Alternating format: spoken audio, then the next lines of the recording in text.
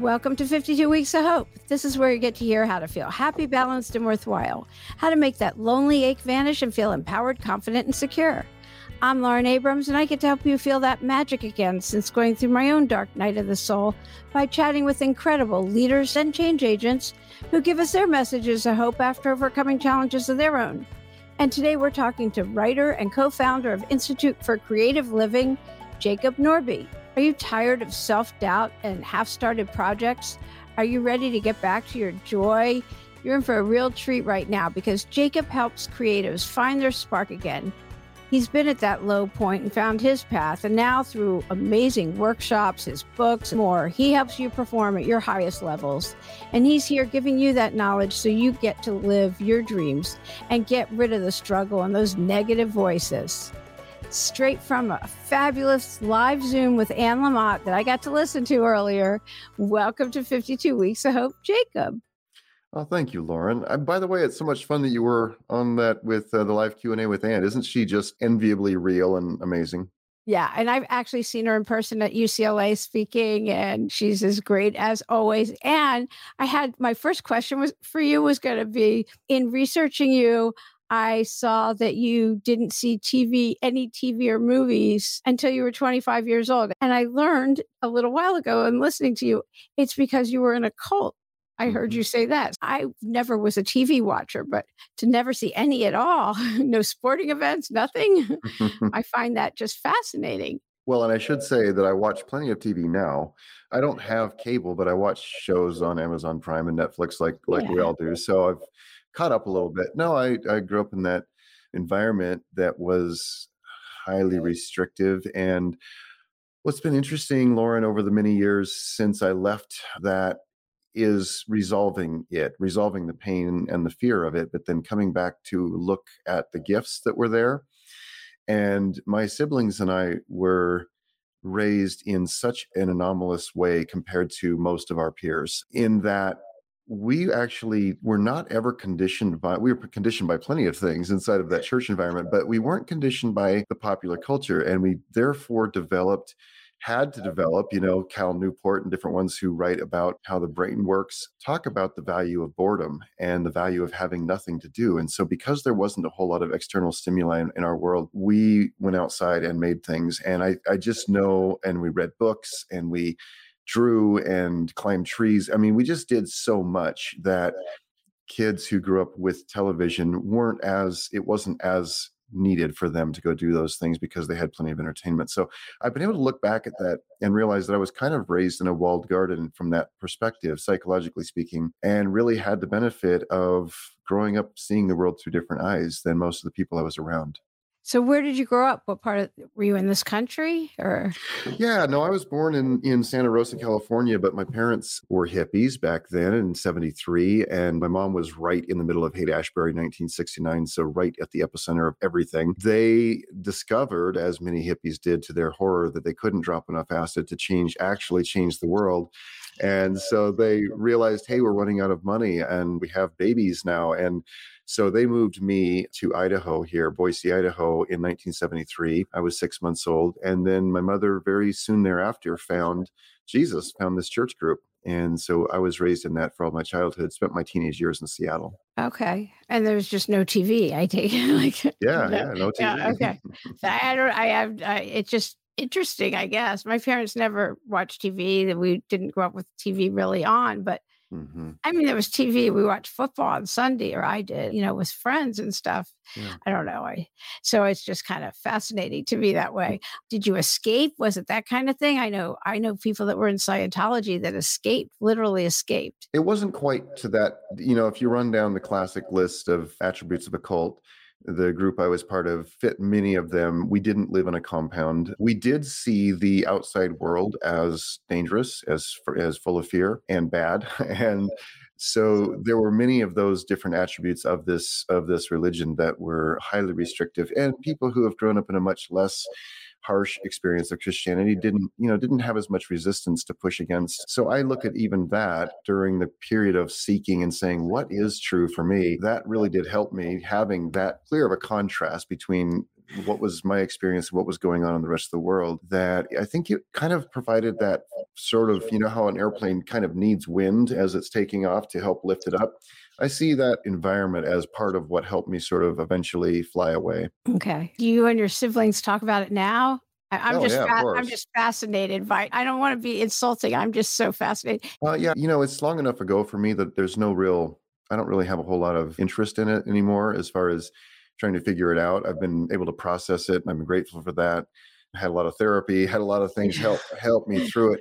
But yeah, there's not a lot of energy in it for me. I don't really lead the conversation anymore. When I first left the group, that was often what I felt like I would have to lead with because most people would I would run up against these gaps in social context so quickly. Now Yeah. that's not really a part of my life. And so I am a lot more excited about talking with people, whether we were raised in a cult or not. We are raised in culture. And most people don't think about this, but the word cult is part of the word culture. And so a culture like in America here is just a really big cult. And if you think about it from that standpoint, like we are required to be loyal to it. We view other people outside of this as dangerous or at the very least outsiders. You know, when you start thinking about the attributes of mind control and things, and I'm not taking a crack at America, just to say any environment that we live in does have the effect of conditioning our minds and our beliefs. And I really love talking about self-discovery and the kind of self-acceptance that can lead to making space for transformation, which in my lexicon, Lauren, transformation means finding out who we really are and becoming more of that.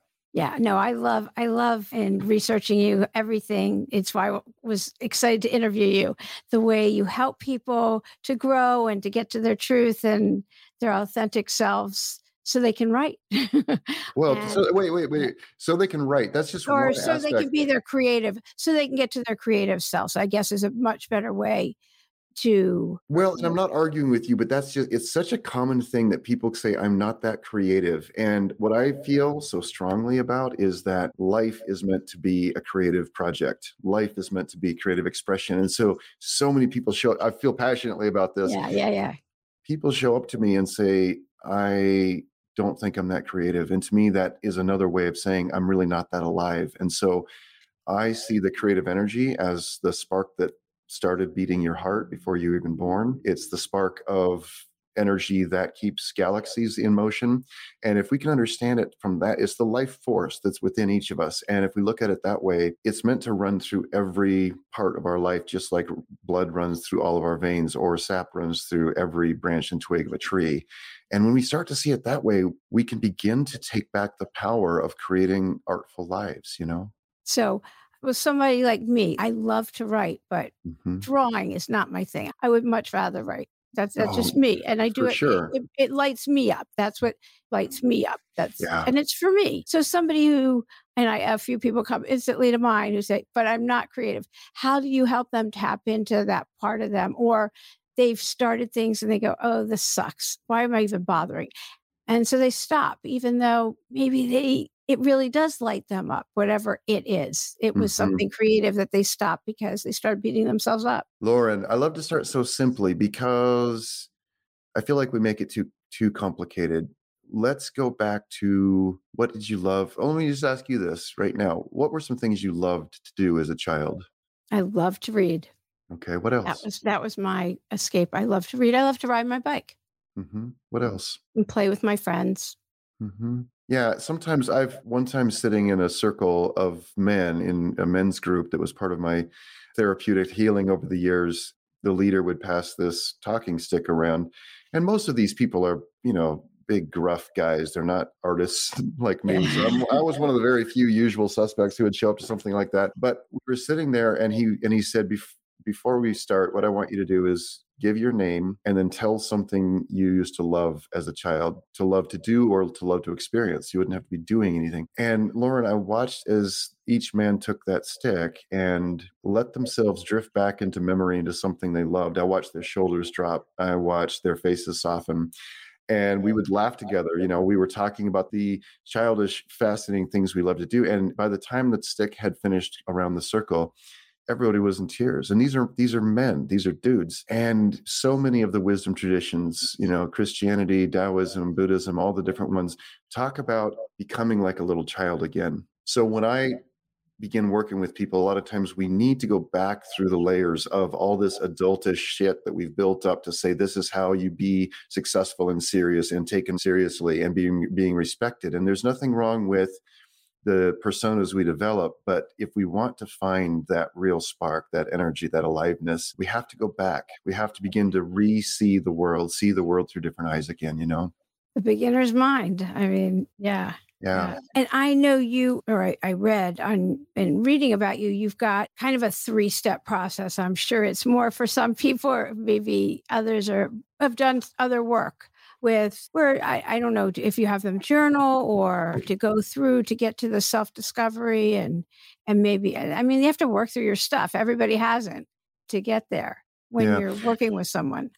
So let's just make sure and articulate that 3 phases. And these are not linear, like we do 3 months of this and 3 months of that. Can you just get me there fast so I can hurry up and get to that place? Yeah. And actually, Lauren, Can I that's just one of the snap my fingers and be there? that's one of the problems that we have is that let me just articulate it. So in our culture, whether it's in spiritual traditions or success or yoga or getting a better body, what we have tended to do is go and look for a model, so a guru or an influencer or somebody who has achieved a certain result that we would like to see more of in our lives. And usually that is starting from a standpoint of, well, it's really deep in there of original sin. I am broken and need a savior. And whether that's religion or business and marketing, we see it constantly where we have this belief that I am not really worthy, I'm not enough just as I am. And so what I love to do then is say, well, let's start with a different model, because almost everybody out there talks about transformation. And again, not just in spiritual and religious circles, also in business, also in all these other kind of models out there, personal fitness. And so when we look at transformation, it's moving into a different form. And so many people, rather than say, who am I? How can I become more of that? They go, I want to look like or act like or think like that person. I want to think like Adam Grant. So I'm going to read everything Adam Grant's written, and then I'm going to try to match or copy his behaviors as much as I can so that I can become as much like Adam Grant as possible. And that is the old perspective.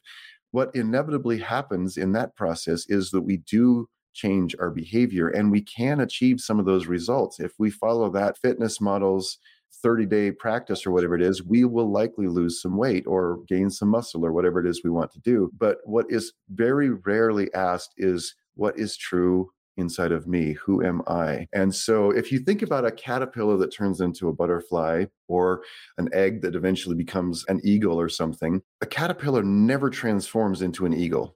A caterpillar only becomes what is already in its design. And so that starts us with self-discovery. Self-discovery, who am I? Who is this fascinating creature? That leads us then to self-acceptance. And in our culture, we want to leap right to self-acceptance. We want to leap right, okay, yes. I read the books. I'm going to say the mantras. So then I accept myself. I love myself. I believe in myself. It's bullshit. And our mind knows it's bullshit until we go through the process. You have to feel the feelings. There's no shortcut. There's just isn't. And you remind me, we each have our own unique handprint, and nobody can do what you can do the way you can do it, or say it, or write it, or draw whatever it is. It just, I love the way you said it. So yeah, I love that. So I read that you always wanted to be a writer since you were 10 years old, but you didn't come to this till later. Mm-hmm. So how'd you finally remember, oh yeah, I want to be a writer and get there? Laura, I think it's so interesting how our inner self, you might want to call it a soul or the authentic self, whatever we want to call that, our inner self leaves clues. And I like to kind of think of the old childhood story of Hansel and Gretel dropping breadcrumbs on the trail. So our self, we drop breadcrumbs along the path of life. And if we find ourselves lost or discouraged, or I don't know if the rest of my life has any meaning at all, we can begin to look back for the breadcrumbs that we dropped and follow them back to ourselves, back home, And so, for me, I'll just give you a couple of those breadcrumbs. So when I went to Bible college, which was part of the church I grew up in, I wrote a paper, and the English teacher came and said, I would really love to read this to the class as one of the examples. and she read a couple of them and then read mine the last. And at the very end, we were all polite and supportive of the different papers, but at the very end, everyone in the class, there was just like, everyone started clapping, and I didn't know what to even take from that. It's like, wow, that feels amazing. And then as an adult later on, I began to write little things, but I didn't think of myself as a writer. I was just writing. I was just doing what came naturally. And I would notice it. One of my employees would be struggling with an email they were writing or a letter they were writing to a partner, and they would say, would you help me with this? And I would sit down and effortlessly in 2 minutes write it and hand it to them, and they would say, how did you do that? I said, I don't know. I don't know. It wasn't hard. And so when I eventually had the time and space in my life after the 2008-9 financial crisis, I got completely wiped out. I was an entrepreneur with several enterprises and big office and big house and all the things. And I was completely terrified. I was completely stressed out, felt very lost inside of that life that everyone else would look on and say was so successful. And so having that come along in 2007, before all that happened, I had been invited to go to a meditation retreat. One of my employees, it turned out to be a shamanic initiation. I had never tried any drugs. I didn't know anything about any of this stuff. So that was this tremendous breaking open and experience. Looking back at it, knowing research since then, I've learned that what I experienced was the equivalent of a near-death experience. And it gave me this snapshot, Lauren, of this is the life you've been creating. Is this all that you want to create? Is your pursuit of success truly in line with this freedom and this connection to the universe that you feel right now, and this lack of fear and this tremendous love, and this kind of like the last few moments in the American Beauty movie where the character's laying there and he's like, your stupid little life that's so beautiful, so gorgeous. And I had that moment and several of those moments during that weekend. And so I returned to my life and I'm like, I do not know how I get to come back here. Don't know how to line up my life with what I just experienced. And so that was one of those big breaking open moments. And then after, went through the financial crisis and literally lost everything and moved to Austin, Texas with my then wife and 3 little kids. And we didn't have jobs there. It was just sort of this intuitive, it's time to go experience something different and start over. And I was working in a warehouse down there. I could not even figure out how to put together a resume that would make sense. The landscapers wouldn't hire me. My resume was full of, you're a CEO, you're an entrepreneur, you're all these things, and nobody wanted to hire me. So I dumbed my resume way down and got this job carrying boxes from this warehouse to the main office of this government agency in my Honda Accord. And so I had hours and hours in between box orders as I would sit there in this dusty warehouse. And that's where I picked up Julia Cameron's The Artist's Way. My father had sent me with a copy of that, and he would have self-described as a blocked creative. He was a beautiful artist, carved violins, made beautiful things out of wood. He just never achieved what he would have thought he could have as far as, financial success. But he gave me that book, The Artist's Way, and said, son, I think this will help you. And he said, someday I'm going to want it back. Well, I opened that book one day in that warehouse and started doing morning pages. And Lauren, I may start getting emotional because in going back there in memory, just the experience of reconnecting and then learning how to listen to myself using that practice, I started writing. And my mother sent me a copy of Bird by Bird. You and I were just talking with Anne Lamott and had fun with that. That was my book, not Bird by Bird. There's Bird by Bird. And that book was another that just reminded me, oh, right, I've always wanted to write. The thing that I said I wanted to do at 10 years old. And so that's where I really started. And I know that your show, what you talk about a lot is, the hope and reconnecting and going through the dark night of the soul. You mentioned your own, and I've been talking for a long time. So I'd love to hear about your experience of that a bit if you want. No, keep going. So, because I love that, one of my questions I always ask is, what's the hardest challenge have you overcome? How'd you do it? And so it sounds like this may have been it.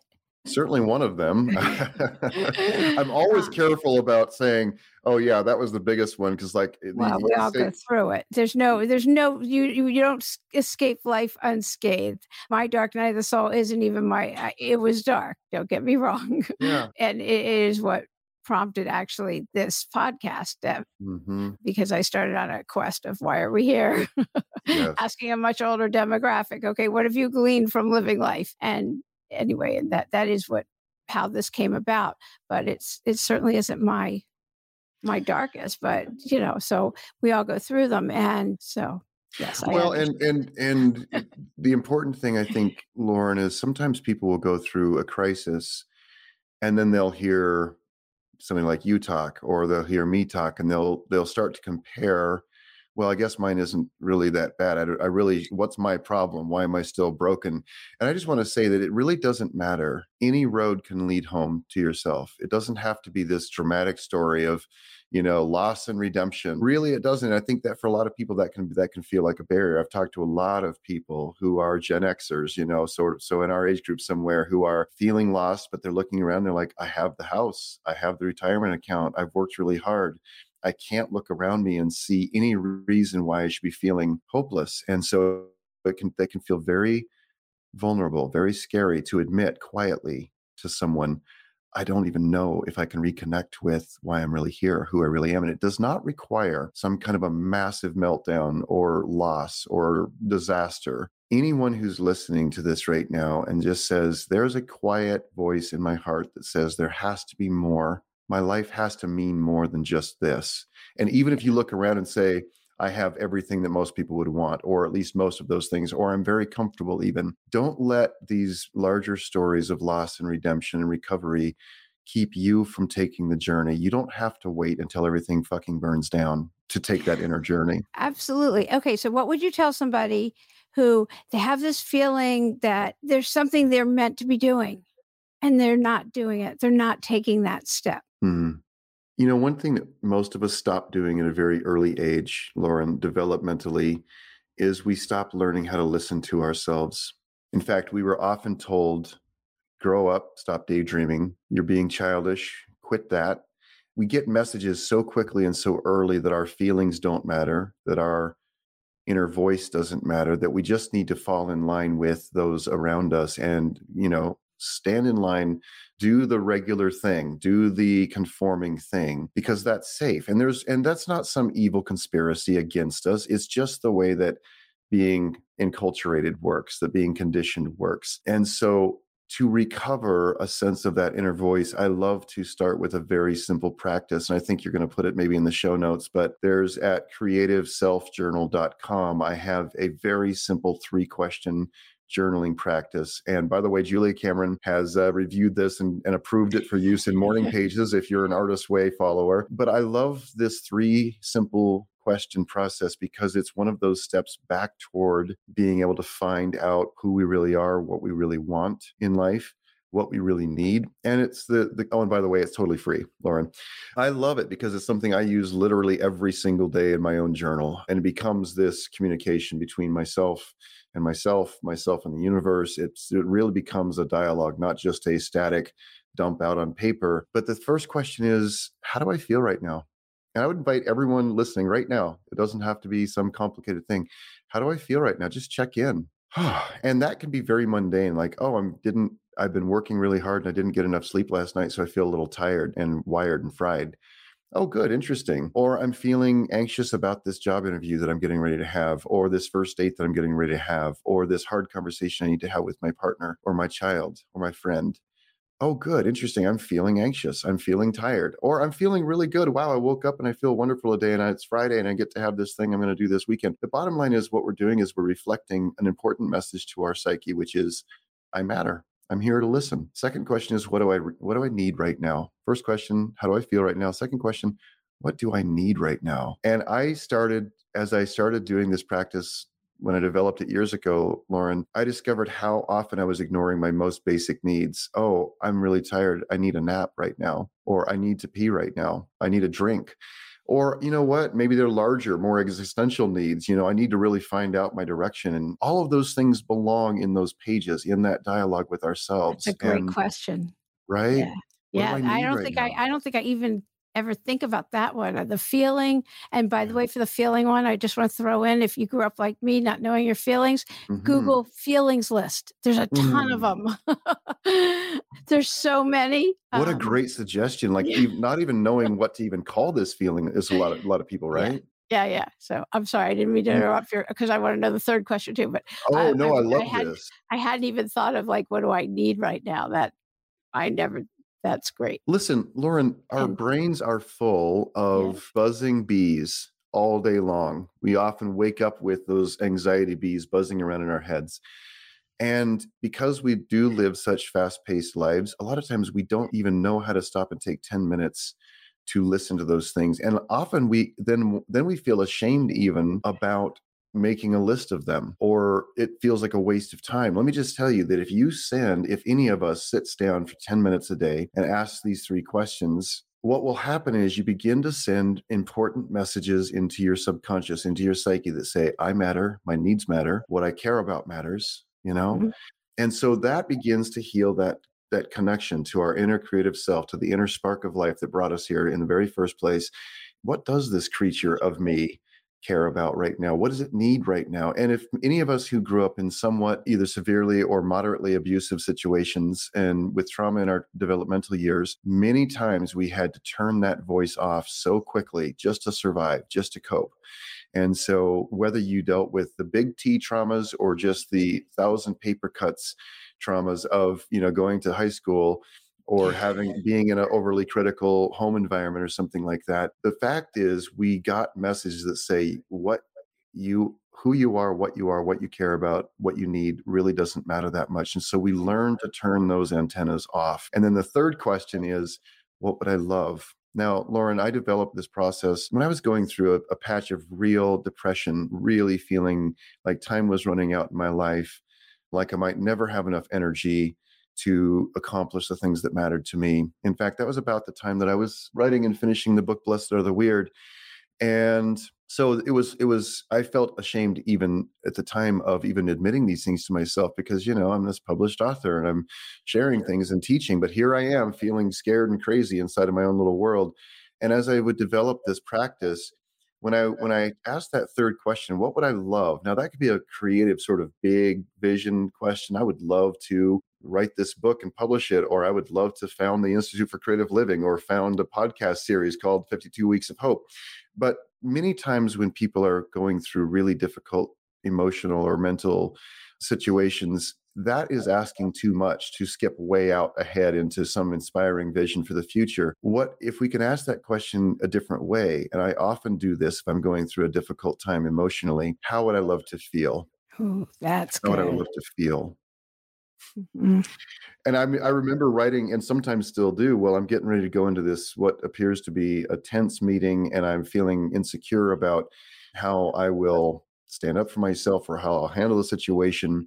What I need, well, I'd certainly need clarity. I need a sense of calm. How would I love to feel? Oh, you know what? I would love to feel calm and confident, like I can handle this situation. I would love to feel a lot less anxious. And sometimes then that will lead me into saying, well, and I like to start that what would I love section with the phrase, I'm so happy and grateful now, and I'll underline the word now, Mhm. that dot, dot, dot. And what that does is helps me create what Dr. Joe Dispenza would call a future memory. So that helps me get out of this thing I'm feeling right now.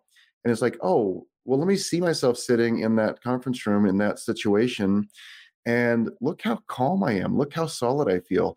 And begin to then time travel forward into a situation where I'm allowed to, just in my imagination, which is where it all begins, just in my imagination, see myself in this state of whatever it is that I would love to feel right then. And you know what, Lauren, I've used that process for the last 6 or 7 years, and it is part of the many different reasons, but one of the key reasons why I've been able to move from a place of what felt like real insecurity about my future, insecurity about my finances, insecurity about myself, into a state of feeling really alive and inspired and so excited to be creating things. I was telling my girlfriend the other day, that 4 years ago, I was so exhausted, feeling so afraid and out of time. I didn't know if I would ever regain the amount of courage and willpower and focus and just the sheer energy needed to create things that mattered to me. And that felt like a pretty bleak outlook. And so I just want to say that it's one thing to sit here and talk about, creating these wonderful things and writing these books, and all of them I love, and we need to be inspired by these things. But I also want you to know that anyone listening, if you're feeling like I just don't know if I have what it takes at all to even get up off the mat this time, let me just invite you that part of the road back is very, very simple. It doesn't cost any money, and it takes about 10 minutes per day. It's begin listening to yourself. And if you want to use those three questions, that's a great place to start. Yeah, no, I absolutely love those. It's a great answer to my question. And I love journaling. I give journals often as, oh, put a review on and, do whatever, and I'll Right. send you my favorite journal, but these are amazing. And my favorite journal, by the way, is simple. It's I one love of those that. very simple, and it's along this vein anyway. By the way, I Lauren, I'm just love going to this. show you. This is a proof copy. I've got to figure out how to hold Yeah, this I in the saw camera. I saw you had posted a proof copy of. Yeah. I Well, love this it. is a commemorative version for the Writers Retreat because it has a quote by Sark and one by Anne Lamott and one by Julia on here. And I love this little bit on there from Anne. She says, right into the emotional center of things, right toward vulnerability, risk being unliked, tell the truth as you Yeah. understand it. If you're a writer, you have a moral obligation to do this, and it is a revolutionary act. Truth is always subversive. And that's really what we're talking about. And you know what? We don't have to be so bold and brave out there in the rest of the world yet. What Anne's talking about is right toward vulnerability in the very private pages. We don't have to suddenly become this great heroic figure of boldness and invulnerability. Like start privately, start in the pages of our journal. And like Yeah. you said, simple. Yeah, that's this is just a bunch of blank pages to write on. And I love you're a writer if you're writing. If you're writing, you're a writer. Right? That's it. It's like it is that simple. It's I that mean, simple. I started podcasting and I'm a podcaster. Like, okay, it's, all the imposter syndrome and everything else that I always talk about on here. Just Yeah. walk. You have to acknowledge the fear and feel the feelings and everything else. Mhm. Tell some people so you're not just in your head and then walk through it. Right. Nobody's paying that much attention to you. Somebody had an idea on the Q&A that you and I were both on earlier today with Anne Lamott. Somebody put in the chat, why don't you guys get a little badge that says something like officially you're a writer or something like that that we could all have from the retreat. And I may create something like that. It sounds like fun I'm a because writer. Yeah. that's right. Just like That's it. I'm a That's it. writer. That's Uh, it. that's a big deal. In fact, on the front of this journal, it says, I am a writer. I write to Yeah. heal. I write to create. But I think that we wait for somebody else to come along and say, you're good enough. You deserve this. Yeah. You are legitimate. Yeah. Yeah. Yeah, it's the whole I don't belong. And somebody called me earlier and was telling me all these things. She's feeling guilty because she doesn't want to do this thing for the school and that thing. And I go, I give you permission to say no. Okay. Do you now have permission? Is that you feel better? Like, okay. So anybody listening, you have permission to say no. I mean, that's the whole Elizabeth Gilbert. It's say no to the things you want to do Yeah. so that you can get your writing written or whatever it is you want to do. So you can get it done. So do you have a message of hope you want to give? I was just tapping into the heart of the universe. I know you were. I'm just kidding. I'm just I kidding. heard the sigh. I'm going to say something so profound. No, I just want to say that, listen, who you really are is enough.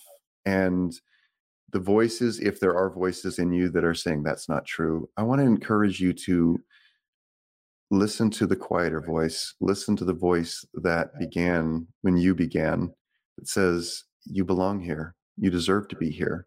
You matter. Just that. It's so simple. And little by little, start some kind of a practice, some sort of a process daily where you can, Lauren, I'm very careful about dogma, having growing up with so much dogma, telling people this is exactly what you need to do. Let me just say this, though. In the times of change, we live in this crazy tsunami of change. Like every day we're dealing with input that says you have to adapt. And it's really moving too quickly for our organism to absorb, to metabolize effectively. And so it's no wonder that all of us feel a little crazy, anxious, wired, out of our minds. And we look at the news and there's just too much going on. And so it's easy to let our attention get focused on all of that. And I just want to say that a practice of coming home to yourself every day, just a little bit, will bring that little spark of sanity, of hope. And for example, look out your back door and maybe you can sweep your patio and plant a flower, or this time of year where I live, it's getting cold, go get a pumpkin and put it on your back porch. And give yourself a couple of artful moments a day, just one or two artful moments where you do something that reminds you that I'm here, I'm an artist. And being an artist might just mean putting a pumpkin on your back porch and smelling the smells of fall, for example. Yeah. Oh, that's beautiful. Putting your hand on your heart, taking breaths. Exactly. It all works, all of it. Yeah. Oh, this was great. Thank you so much for being a guest today on 52 Weeks of Hope. And for anybody who listens to this before the end of October, and I will have all the links, of course, on the website, there's a fabulous retreat. Do you want to talk about it? Oh, Yeah, we didn't talk. I don't no, think we that's actually said what the retreat is. totally, totally good. And Lauren, let me just say before I say anything more about that, thank you for doing this. I love that you followed the voice of your inner self that said you need to share messages of hope. I think the world is so in need of that kind of light right now. So thank you for doing this. It's beautiful. Thank you. And I'll talk about the retreat briefly. So it's Anne Lamott, it's Julia Cameron, it's Sark. It's kind of like, well, and these three teachers, even The though wish list. yeah, they're in the same age group and they have never taught on the same weekend in the same place together. Oh, And so wow. it is really exciting for me to have three people I know personally, I love as friends, I love as heroes in the writing world and in the healing world. It is so exciting for me to share them with everyone. And, we have this happening right in Marin, California, but we also, and son Sam, many of you have met Sam Lamott through his mom's books. Yeah. Sam is going to be teaching there, and he's also running this technology so that we can share the whole retreat with people from around the world. So whether you join us in person or you can't travel and take on all that expense and time, you can also buy a much more affordable ticket to just join us for the live broadcast. And by the way, Lauren, everybody who signs up for this will get access because Sam is going to be shooting this in great quality. So we'll have full replays of the whole retreat that everybody who has a ticket gets access to for a year. So they don't just have to come once. You know how it is when you go to a retreat of some kind? Yeah, take and then it you all go in. away and it's like, oh no, I'm not going to remember any of this. It's like, well, you have a whole year to keep re-experiencing the things that mean the most to you. So Yeah. oh, and you can find that at, well, it's in the show notes, right? It's www. Yeah, it'll be on the website. Okay, All of it. cool. Yes. All right, cool. Yep, definitely. It will be that. Awesome. Yeah. And it's very affordable, by the way. Thank you. So I just want to throw that in. So yeah, so that'll all be on the website, 52weeksofhope.com. And thank you again for being a guest. And Thank all you the so links much. to get to Jacob will be there too. Thank you, Lauren. Yeah. I hope you enjoyed this week's episode and take with you Jacob's messages of meaning, connection, and simplicity. Such great messages to take into your week ahead. If you're on the email list, I gave some great confidence suggestions and why compare and despair is never a good idea. Their confidence tips were all about to give yourself a break, give yourself some grace, and celebrate any wins. It's tough sometimes these days. Do you ever take a second, a moment, and just close your eyes and think, wow, I really did a good job today, or just to celebrate yourself? So be kind to yourself this week. Give yourself patience and compassion, the same compassion you'd give your friends. Be sure to tune in next week for another empowering episode all about overcoming challenges and how to hone in on your superpower and live the life that you know you're called here to live. Learn how to stop feeling uncomfortable in your skin and get rid of that empty, something's missing feeling, and learn how to tap into your inner joy and become that empowered rock star you know you are. Be sure to get on the email list if you're not already, and you just go to the website at 52weeksofhope.com to do that, or text 66866, the number 52HOPE to 66866, and you can get on the email list that way. If you're enjoying the podcast, share the love and tell two of your friends. Leave us a review. We just had a really great review from, it looks like it's Love to Laugh. And she says, what an inspiration Lauren is. She's positive and truthful, and I'm so amazed at her transparency at all times. And she says she can always listen to this podcast and feels comforted at any time. And that the podcast enriches her life, and she's grateful for it. So thank you so much, Love to Laugh, for such a great review. I'm grateful that you listen and that you're enjoying it so much. So I'd love to hear any feedback. And on the email, there's a way you can leave a voice review or a voice message. Let me know, and we can play that on here. So again, I'm Lauren Abrams. Thanks for listening.